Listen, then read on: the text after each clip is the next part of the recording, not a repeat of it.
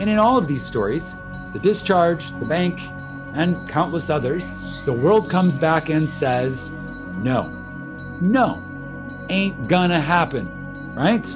The world comes back and says, no. The heavy hand of the authority comes down and says, nope, ain't gonna happen. So what do you do? What do you do when the world tells you no? You turn to the perfect law of liberty. And that law is the law of assumption. All right, welcome back to another episode of Daily Neville. I am your host, Josiah Brandt, and Daily Neville is all about breaking down the teachings of Neville Goddard, making them easy to understand, easy to digest, easy to apply in 20 minutes or less. Today, we're continuing with the power of awareness. And in this episode, we're going to be talking about 2 success stories using the power of assumption, the law of assumption. I'm going to read Neville's words here and provide my own commentary as we go. This story, Neville writes, illustrates the successful use of the law by a New York business executive. In the fall of 1950, an executive of one of New York's prominent banks discussed with me a serious problem with which he was confronted. He told me that the outlook for his personal progress and advancement was very dim. Having reached middle age and feeling that a marked improvement in position and income was justified, he had talked it out with his superiors.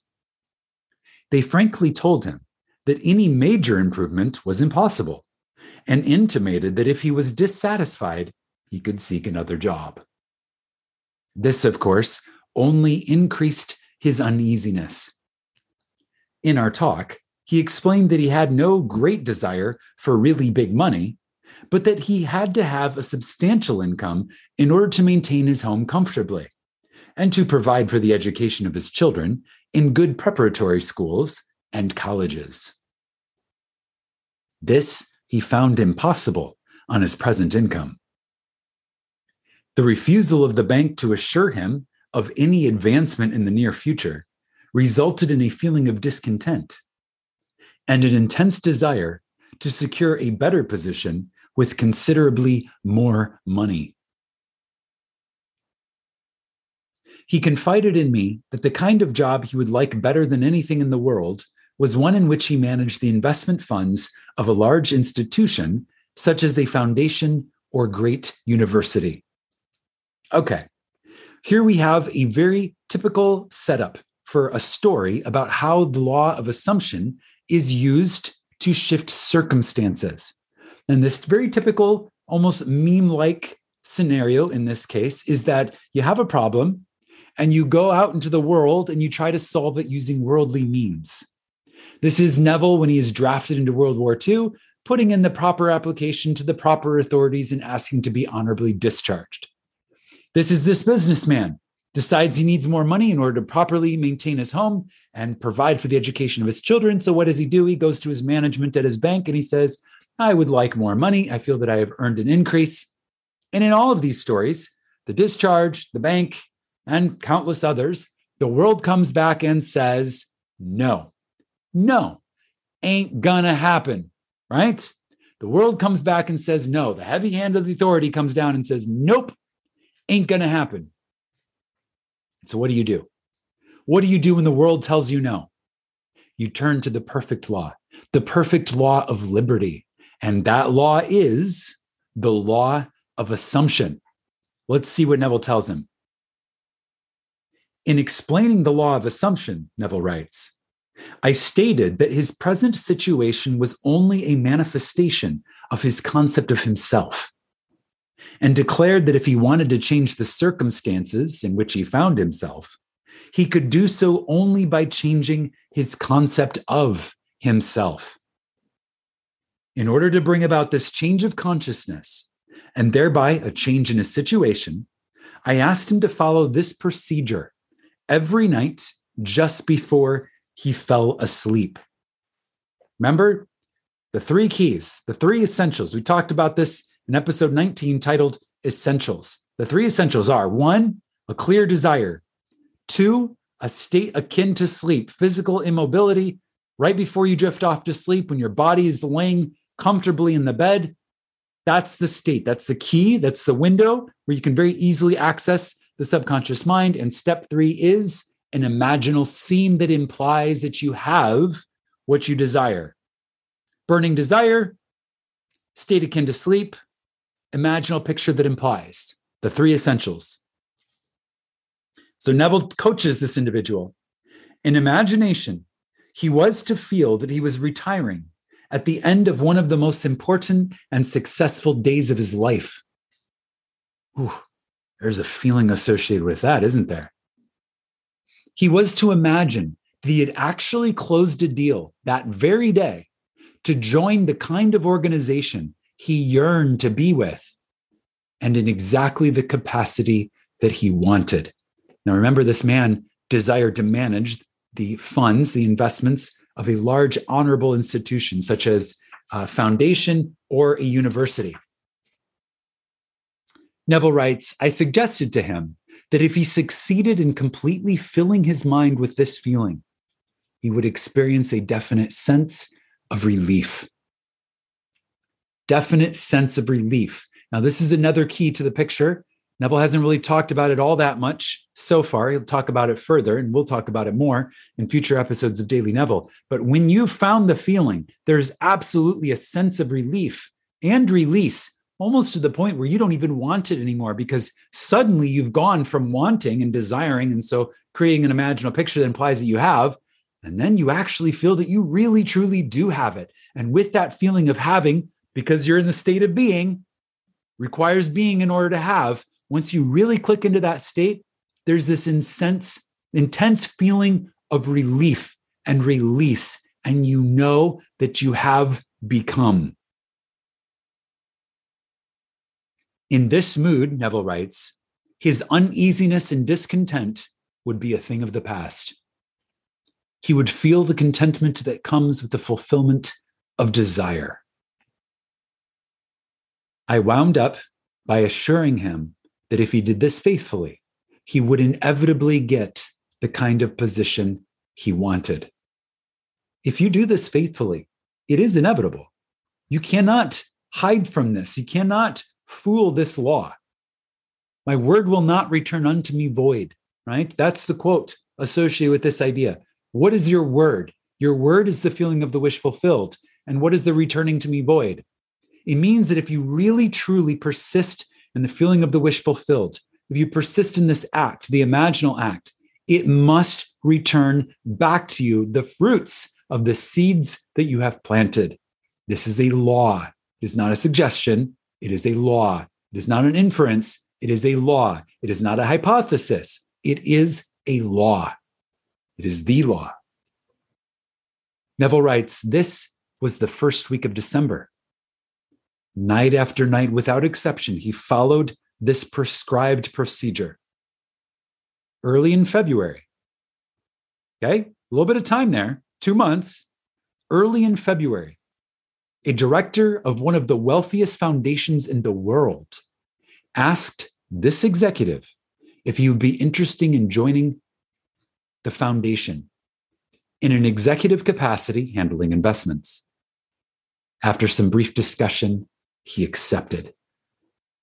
Today, at a substantially higher income and with the assurance of steady progress, this man is in a position far exceeding all that he had hoped for.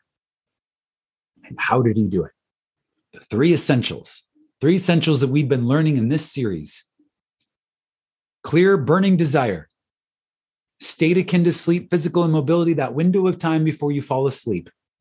And thirdly, an imaginal act that implies that you are the man, the woman, the human that you desire to be. And then the 4th step, really, truthfully, is persisting. He didn't give up after one night. Oh, I did it one night. Oh, why didn't I get my position offered to me today? He didn't give up after 2 nights, 3 nights, 5 nights, 10 nights, 20 nights, 30 nights, 60 nights. He persisted. He persisted. And because of his persistence, because of his importunity, remember the story of the judge. Because this woman bothers me, because she keeps troubling me, I will give her justice. Same with his state.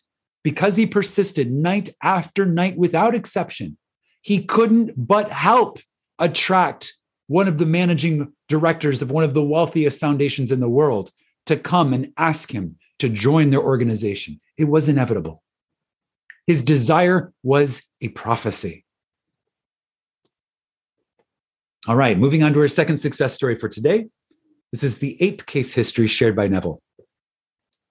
The man and wife in this story have attended my lectures for a number of years. It is an interesting illustration of the conscious use of this law by two people concentrating on the same objective at one time. This man and wife were an exceptionally devoted couple, Neville writes. Their life was completely happy and entirely free from any problems or frustrations. For some time, they had planned to move into a larger apartment. The more they thought about it, the more they realized that what they had their hearts set on was a beautiful penthouse.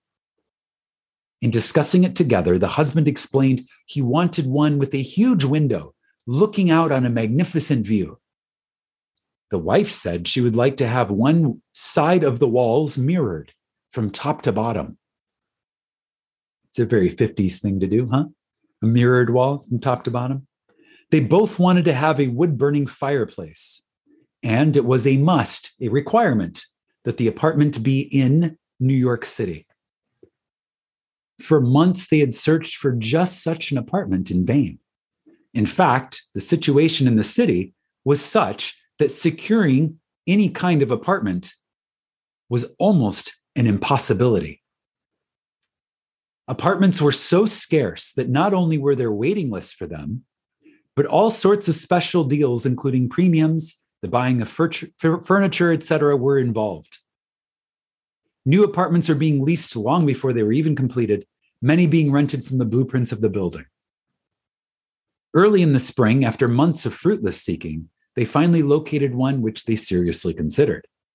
It was a penthouse apartment in a building just being completed on Upper Fifth Avenue, facing Central Park. It had one serious drawback. Being a new building, it was not subject to rent control, and the couple felt the yearly rental was exorbitant.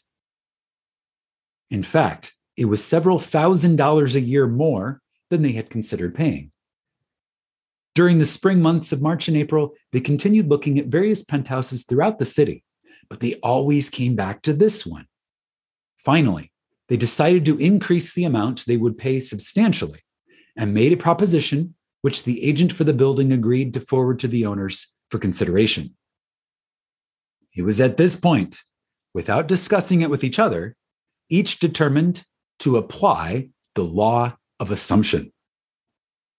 It was not until later that each learned what the other had done. Night after night, they both fell asleep in imagination in the apartment they were considering. The husband, lying with his eyes closed, would imagine that his bedroom windows were overlooking the park. He would imagine going to the window the first thing in the morning and enjoying the view. He felt himself sitting on the terrace, overlooking the park, having cocktails with his wife and friends, all thoroughly enjoying it. He filled his mind with actually feeling himself in the penthouse and on the terrace. During all this time, unbeknownst to him, his wife was doing the same thing. Several weeks went by without any decision on the part of the owners, but they, the couple, continued to imagine as they fell asleep each night that they were actually sleeping in the penthouse. One day, to their complete surprise, one of the employees in the apartment building in which they lived told them that the penthouse there was vacant. They were astonished because theirs was one of the most desirable buildings in the city, with a perfect location right on Central Park. They knew there was a long waiting list of people trying to get an apartment in their building. And the fact that a penthouse had unexpectedly become available was kept quiet by the management because they were not in a position to consider any applicants for it. Do you hear the bridge of incidents being built here? Do you hear the bridge of incidents being built for the perfect fulfillment of the desire? It's a recipe. It's A plus B equals C. Happens like this over and over again. wherever you're sleeping, right, in your imagination, that's where you belong. The world will orchestrate all of the details to make sure that you get what you faithfully assume you already have. Upon learning that this apartment was vacant, this couple immediately made a request that it be rented to them, only to be told that this was impossible. The fact was that not only were there several people on the waiting list for the penthouse in the building, but it was actually promised to one particular family. Despite this, the couple had a series of meetings with the management, at the conclusion of which the apartment was theirs.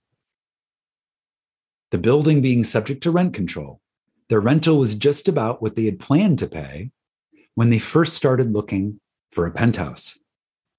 The location, the apartment itself, and the large terrace surrounding it on the south, west, and north was beyond all of their expectations. And in the living room on one side is a giant window, 15 feet by 8 feet, with a magnificent view of Central Park. And one wall is mirrored from floor to ceiling, and there is a wood-burning fireplace. I love these success stories.